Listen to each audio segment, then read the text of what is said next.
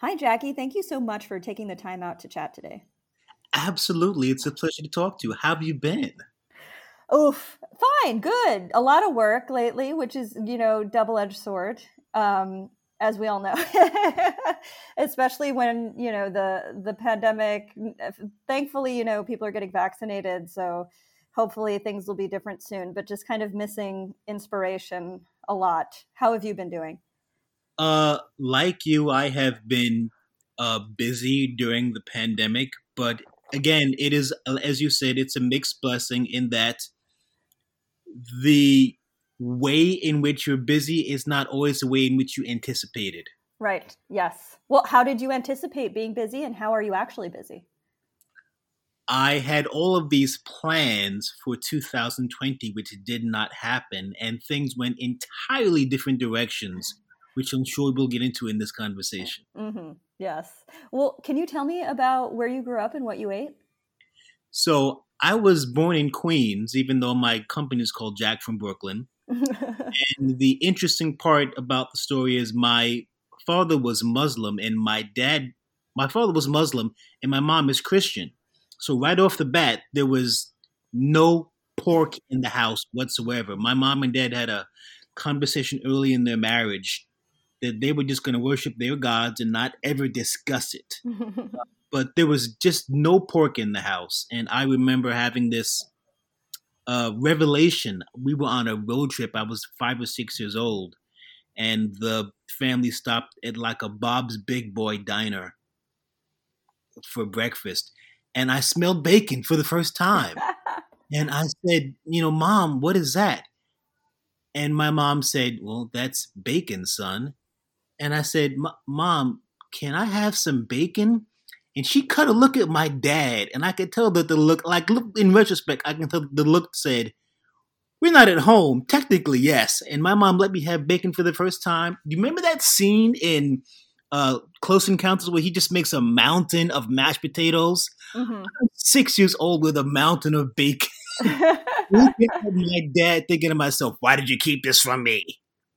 Uh, but really, I'm Caribbean on both sides. On my mother's side, from Barbados. On my father's side, from Saint Kitts Nevis. So we, although I didn't know there was a word for this when I was a child, we were largely pescatarian. Hmm. There was a lot of seafood, fish, vegetables, fresh fruits, fresh grains, baked goods. My mom was a home mom, so there was always something fresh baked in the house. But the general rule was you could pick it out of the off of a tree, pluck it off out of the ground, or pull it from the ocean because those were the options that my ancestors had. Hmm. How did you end up getting into food? I know you've written a bit about becoming the cook in your family. How did that happen? So I mentioned that my mom was a home mom, and that meant that when I my relationship with her developed by hanging on her apron strings, literally. So she would cook, she would bake, she would fix all this food for us, and my job was I was the family taster. She would Hmm. fix something and then give me a taste and go, "Tell me what this needs." And I was like, "Ma, I'm a kid. I don't know what things need." Walk me through spices and herbs and go, "Well, this is basil. Here's how it tastes. This is oregano. This is how it tastes.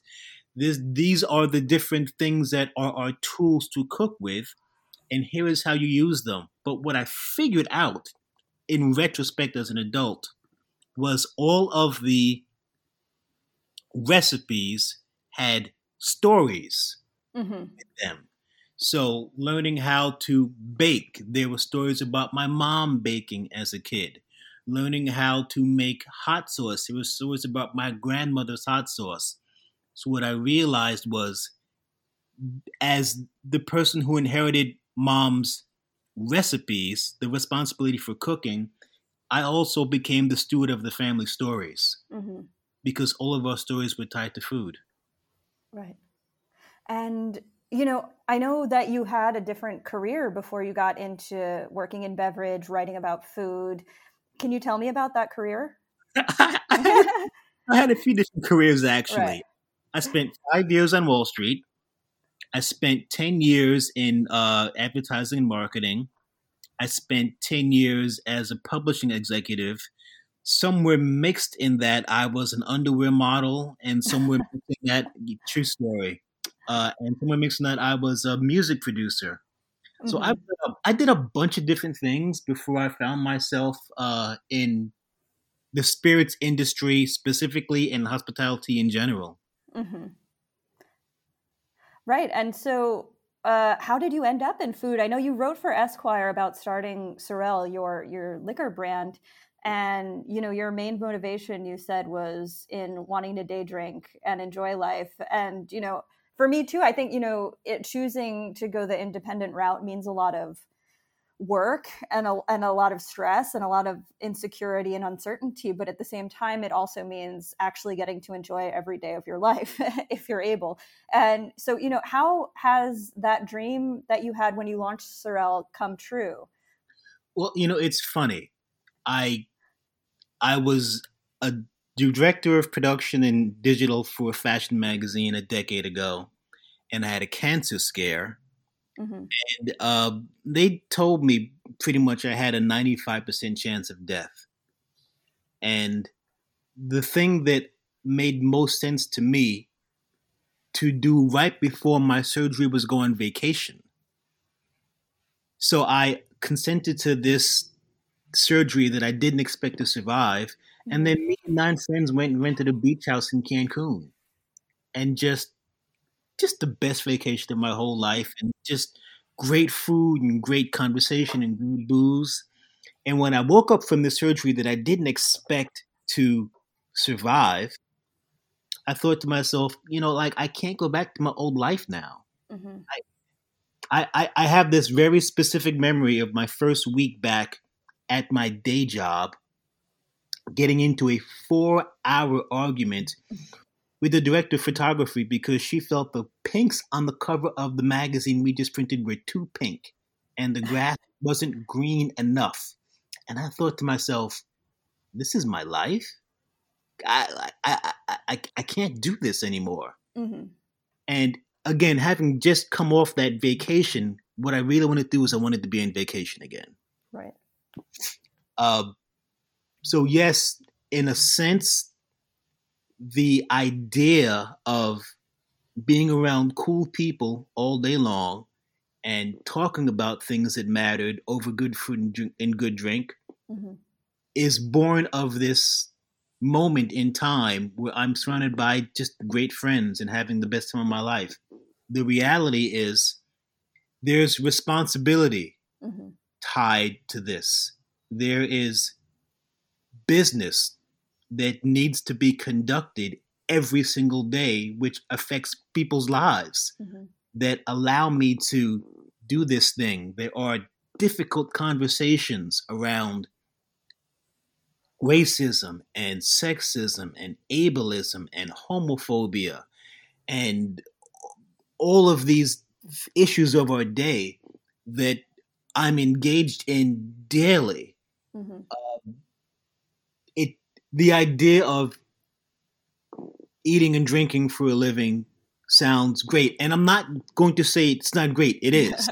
What I love what we do. I've seen the world. I've traveled. I've had just fantastic meals. I've met amazing people, but it is not frivolous. There's a seriousness tinged to everything that we do. Right. And was it your did you want to address that seriousness? Was that you know a part of what you wanted by entering this world, or was that just kind of a necessity? Little column A, little column B. Yeah. Uh, I don't think it was what I initially intended, but the year that I launched my business was the year Trayvon Martin was killed, Right. and I I couldn't not speak up, and I noticed that talking about this in a public way was considered divisive. It still is considered divisive in many circles, but I had to reconcile the idea that a lot of the people that I was doing business with uh, were, if not outright, down low racist. Right. And you have this choice you have to make. I'm a new business person. What do I really want to do? Do I want to keep my mouth shut and just try to make as much money as I can, or do I need to speak up? And I had to speak up. I had to address these things. I didn't mention this, but when I got my liquor license in 2012, uh, I was the only black person in America at the time Mm-hmm. with a license to make liquor. So being that guy and having those conversations in 2012 was difficult. It was difficult. Mm-hmm. But the interesting thing about having that conversation is it leads you down the path of the entire spectrum of privilege and oppression. I'm a cisgender, heterosexual, able-bodied male. I've got so much privilege, Mm-hmm. despite the fact that I live in a country that has been racist from its inception. Mm-hmm. Do I have oppression? Absolutely. Is there any way that I can address my own oppression and not intrinsically fight for everyone else who's oppressed? No. Addressing racism by definition means I've got to speak on sexism, and I've got to speak on ableism, and I've got to speak on homophobia. I've got to speak on all of those things. They all matter. It all connects. It all intersects. You cannot fight for your own rights at the expense of anybody else's. Right. And why do you think that the food and beverage industry has, put these conversations off? And do you think that the conversation has gotten better and louder in the last few years since you began your business and started doing public speaking and writing on these issues? I think that food and beverage, like all other industries that are mired in white supremacy, didn't have to have these conversations. Right. Nobody was making them talk about this. And because no one was making them talk about this, folks were willing to just continue business as usual with the idea that if you talked about these things, you were going to be shunned and wouldn't be able to conduct business. And I always feel like that's you have to be able to pick and choose the fights that are worth fighting for. And that moment in time when Trayvon Martin was killed, I think we will mark in 50 years as the beginning of the new civil rights movement. Mm-hmm. I do not see how that doesn't become from the death of Trayvon Martin to the death of George Floyd. That period, this decade that we've just lived through, starts off this whole, we're going to have this conversation and you don't have to like it, but you are going to, can I curse? Of course. You are going to fucking deal with this. You're going to fucking deal with this. There was a time in this country when you could kill enough of us to keep us quiet, and that time has passed. You cannot kill enough of us to shut all of us up anymore. We're done. We're done. Mm-hmm. So, the conversations in food and beverage, I don't think are in and of themselves essentially different from the conversations of any other industry that is mired in white supremacy. But I do think we are uniquely positioned to have these discussions because so much of what we do is born from people of color. Right. You can't, you can't talk about rum without having a conversation about colonization. You can't talk about whiskey now without addressing the fact that Jack Daniels was taught how to make whiskey by a slave. Mm-hmm. Thank you, Fawn Weaver and Uncle Nearest, for making everyone know this story. We can't talk about dive bars or cocktail bars without Dave Wondrich doing the history and acknowledging that Black people started all of that in this country. All of it. And for, you know,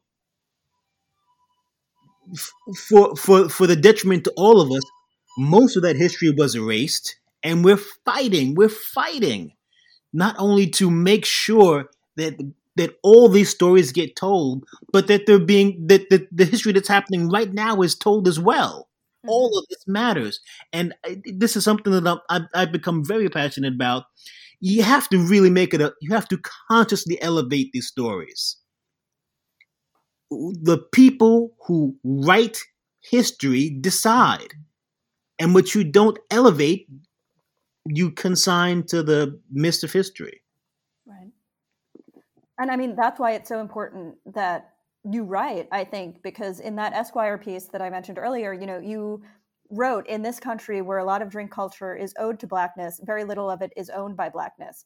And I know that you went through a situation recently. It might be ongoing. I don't know if they issued a correction. You know, the New York Times named a different distillery the first Black-owned distillery in the country, though you have proof that it is you. And, you know, I think about that and the significance of narrative and the significance of who tells these stories and what gets erased and what does not. So as a writer, you own your own narrative, but at the same time, you're still always having to work against, you know, miswritings of this history. So, you know, how is being a writer significant to this in your experience of being a distiller?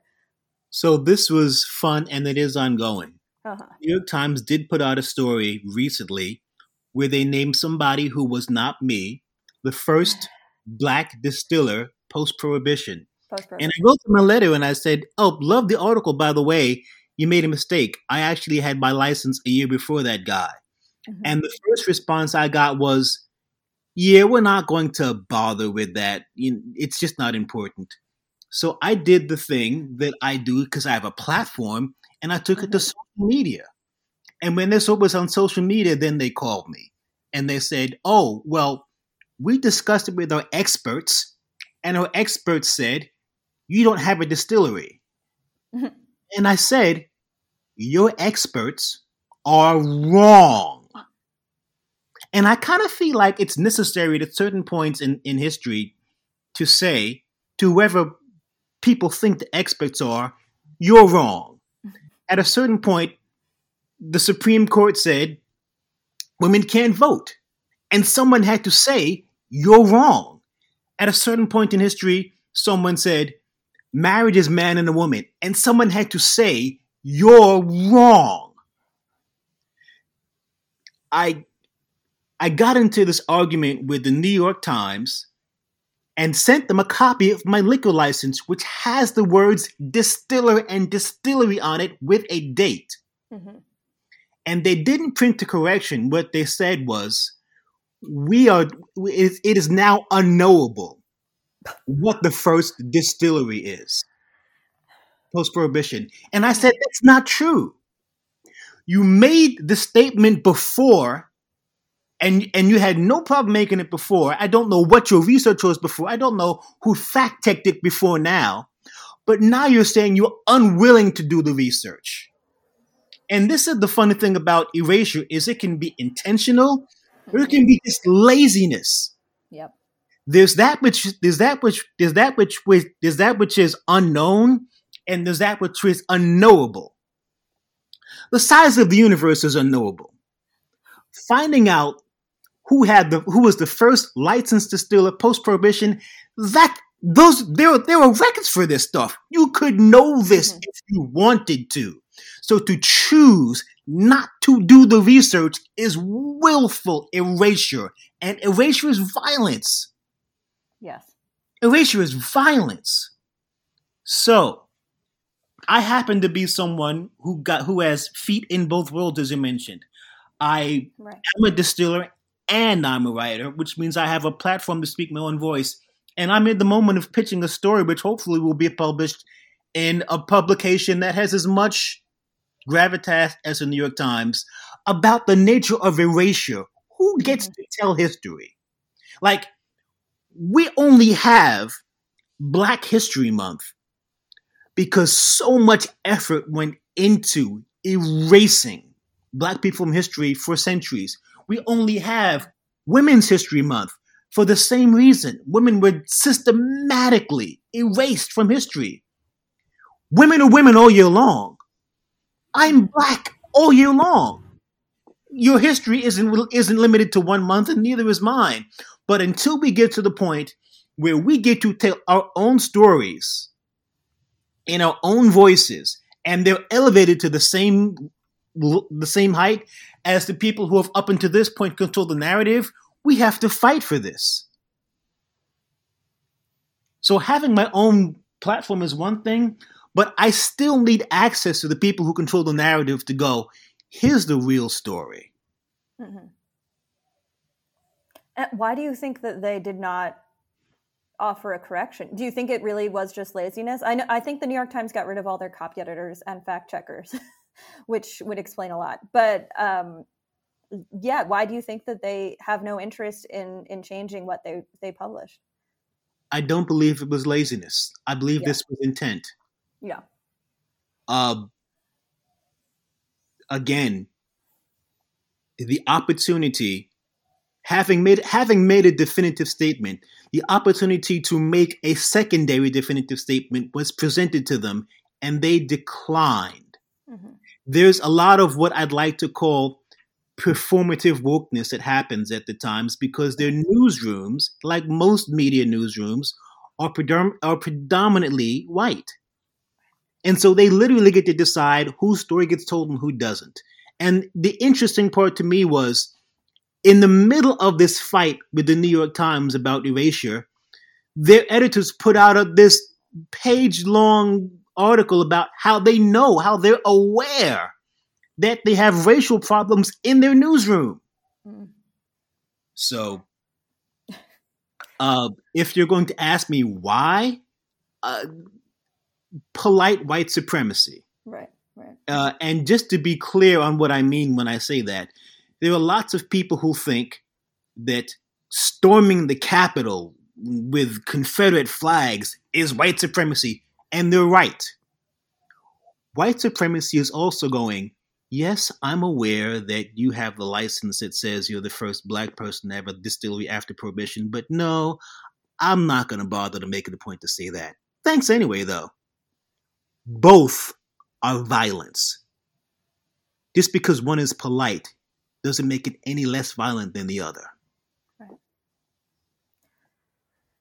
And, to kind of go backwards, can you tell us about Sorel and what it is, how you make it? Obviously no proprietary secrets, but, and, the kind of process that you figured out to create this shelf-stable liqueur.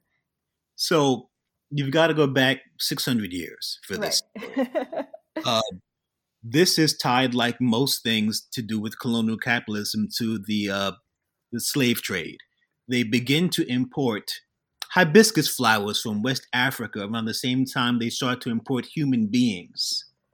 And they make a tea out of the flowers because it's got all of these great medicinal values. It's an antioxidant, it's an antimicrobial. It has more vitamin C than most citrus fruits. It's a natural aphrodisiac. Hibiscus is great for you. Mm-hmm. British naval officers all had a stipend of rum as part of their pay, so they would put rum in the tea as a preservative. And so this beverage, which came to be known as sorrel, S-O-R-R-E-L, gets distributed throughout the Caribbean. And depending on where you fell in the slave route, in the spice trade, it would have different other spices mixed in. For example, if you were in Jamaica, you would get hibiscus with rum and cardamom and allspice. If you were deeper in the spice route, like Trinidad and Tobago, you would get Indonesian spices like cinnamon and nutmeg. This goes on again for centuries. My grandparents immigrated to this country exactly 100 years ago. And so I got this culture from my parents who got it from my grandparents. So this is a beverage that I was raised with. I've always known it. I've been making a version in my kitchen for 20 years. more than 20 years. God, I love it. And like all Caribbean families, I believed my version was the best version. But when I decided to launch a liquor brand, I thought to myself, of course, I'm going to try to bring my heritage to the world. At which point you ask yourself, why has nobody done this before? And, you know, the joke I tell at this point is, if you think you have an idea that's so good that no one's ever thought of it before, it's probably a terrible idea. There's probably a reason why no one has done this before. And to be clear, Alicia, I have zero background as a food chemist. None. I am not a food scientist. I had no background in liquor. I knew no one in hospitality. But I am stubborn. Right. The first 600 attempts were discouraging. On attempt 623, I came up with a version that can't be broken. You can open it, close it, come back in 6 months, boil it, nuke it, freeze it, leave it sitting out in the sun, leave it in the back of the car.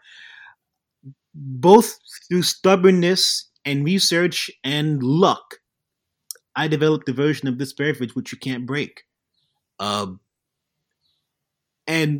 the thought behind my general company is, if Sorel sat in the Caribbean for hundreds of years waiting for someone to discover how to make it stable, how many other beverages like this exist with centuries of culture, with distinctiveness that only the culture that consumed it really knows about? They're waiting for someone to bring it to light. So I really believe that my mission somehow has become twofold. The first is to find these things, these hidden gems that have been laying out there for centuries, figure out how to make them not just shelf stable and commercially saleable, but legitimately authentic. Like if a Caribbean person tastes Sorel, they know. Mm-hmm. If it was in any way not true to itself, you would never hear the end of it from Caribbean people. So these things have got to be authentic. At the same time, we have to have the conversations about the cultures that make these things and why, again, they've been erased for centuries. Mm-hmm. Because what we don't elevate, we erase. And how was it getting it to market? It was interesting in that no one had ever seen a black liquor brand owner before. Right. So most of what I got when I walked around New York City was, deliveries are in the back. No one believed I owned the brand or created the brand from scratch. But it was so critically received that people tended to get over that. Like it performed incredibly well in bars. It performed incredibly well in stores. And I'm looking forward to having it back on shelves by summertime. Right. And can you tell us about how that's going to happen? Because this is exciting news. Not really, but stay tuned. Okay. I'm very excited that it's going to be back. And it's going to be, I think, a big moment I think people are going to be more ready for it, maybe. Do you think so? I think the world changed in necessary ways, and it had to. I cannot take credit for the fact that the world changed, but I can say I've been running my mouth about these things for a fucking decade now. Right. And now you can't enter spaces in hospitality and not have conversations about how we can keep women safe and how we can kill sexism and the fact that we should have equal pay and the fact that we need to normalize black bartenders. Now these things are part of our everyday discussion, as they should be. And again, I don't take credit for this. I am glad to be part of a movement where a lot of people have decided to get on board, not just the people who are part of oppressed groups, but people who have seen a need to use their privilege to make things more equitable for everybody. I am glad and proud to be part of this conversation, but the world changed because we're changing it. Mm-hmm. Absolutely.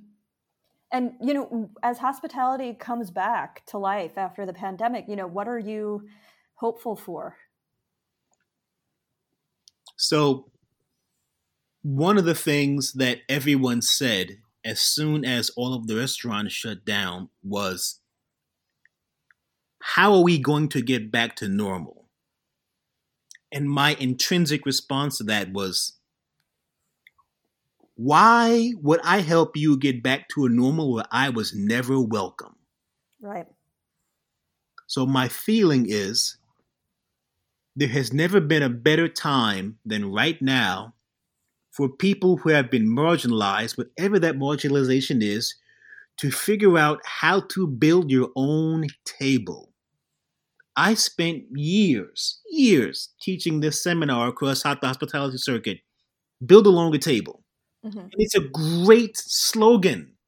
Build a longer table. I mean, it sounds good, right? Who doesn't want to be inclusive and I have some and I'm going to extend to other people who don't? Alicia, no one did a damn thing. It's sound and fury and anecdotes and statistics signifying nothing.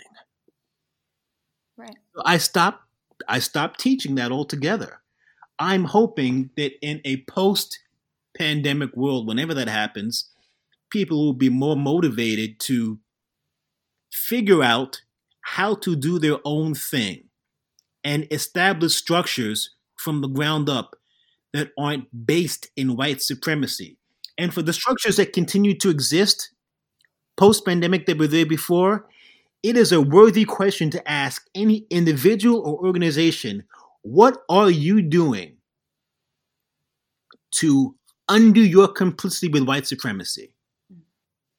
It is one thing to say that the problems are systemic, but systems are maintained by people, and people can change things if they are so inclined. And how do you feel your personal writing fits into your larger work as a distiller, as a speaker on these issues? I feel like there is a depth of understanding which I need to reassess on a daily basis. The things I perceived yesterday or a week ago or a decade ago, those things have changed today. Mm-hmm. And they'll be different tomorrow. And I feel the need to continually ask myself whether or not I am full of shit. Mm-hmm. There's a James Baldwin quote that stays stuck in my heart like a knife. Your slogan hides your truth. Mm-hmm. And you have to have the courage to despise your slogan.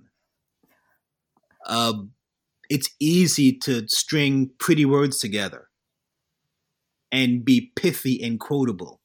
But am I hiding behind something that sounded good as a quote instead of actually digging deeper and going, well, here's the truth behind that statement, and it's painful to admit this, but here's what really needs to be said. And it might not be as pithy, but it's honest.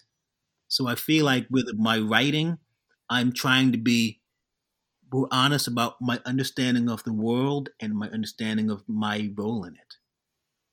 Right. Are you planning to write a book? I've got a publisher shopping. I've got my agent who I love. I'm signed to Panda Literary. It's fantastic. And they're shopping a book of mine right now, but it's not what you'd think. It's an illustrated fairy tale for adults about how to deal with social justice fatigue. Wow, that sounds great. And it is called The Garden of Infinite Fucks. I think that'll be really successful. People will love that name. I think that'll go well. The idea is everyone makes a joke about how they're all out of fucks and they're Right. down to the last fuck. You can't run out of fucks. Right. The fucks mean you care. So if you find that you're out of fucks, you're not allocating correctly. That's a distribution issue. And so hopefully the book, when it gets published, will show in a fun way how people can effectively manage the fire hose of Right. systemic abuse that we're dealing with today. It's always something. But if you let yourself get upset about all of it, nothing gets done. Right. So hopefully this book gets out and it will give people a fun, manageable guide to how to not run out, how to have infinite fucks, and how to not run out of how to not burn yourself out. Right. Which is so important. That's all we talk about now is burnout. And for you, is cooking a political act? So I think not only is cooking a political act, I think grocery shopping is a political act. And you can't really do your own cooking unless you're doing your own grocery shopping. It is important to know the food supply chain. And I think that got extremely brought to fore again during the pandemic. Where is your food coming from? Who's pulling your roots out of the ground? Who's slaughtering your animals if you're eating animals? Like how is this getting to your door? Mm-hmm.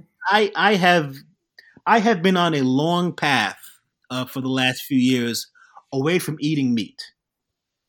Mm-hmm. For entirely personal reasons. To be clear, I'm one of these people. I think meat is delicious, person, but I have privilege, and privilege means I've got responsibility, and responsibility means, am I acknowledging my role in the fact that meat production in this country is a horrific thing that's destroying us? Right. Right? Like, I can't change the industry, but I can change my own behavior. And that doesn't mean that, this is one of the things that I learned from your writing. You're one of my favorite writers. Thanks. This is true. I'm so psyched about this. One of the things I learned from you was that veganism is not a pure course toward clean hands of the food processing industry.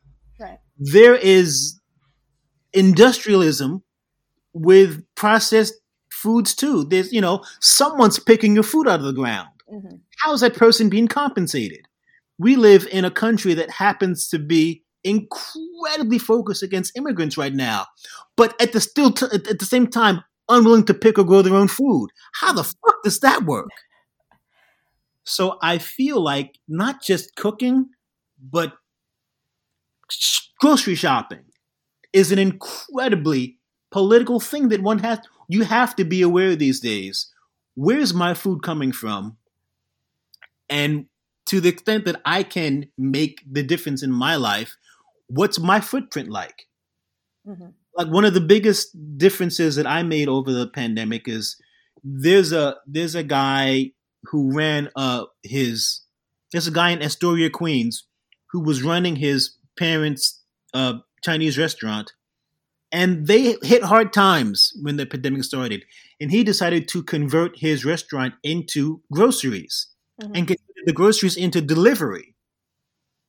And whereas I was initially getting my grocery delivery from Whole Foods, now I get all of my groceries delivered from AsianVeggies.com. Mm-hmm. I know who's doing it. I know this. I know where it's being sourced. It's a local business.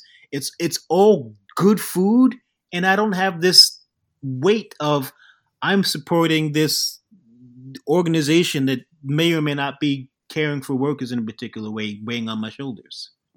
Right. Well, thank you so much again for taking the time out today. This was great. It is always a pleasure to talk to you. Thank you so much for your time today.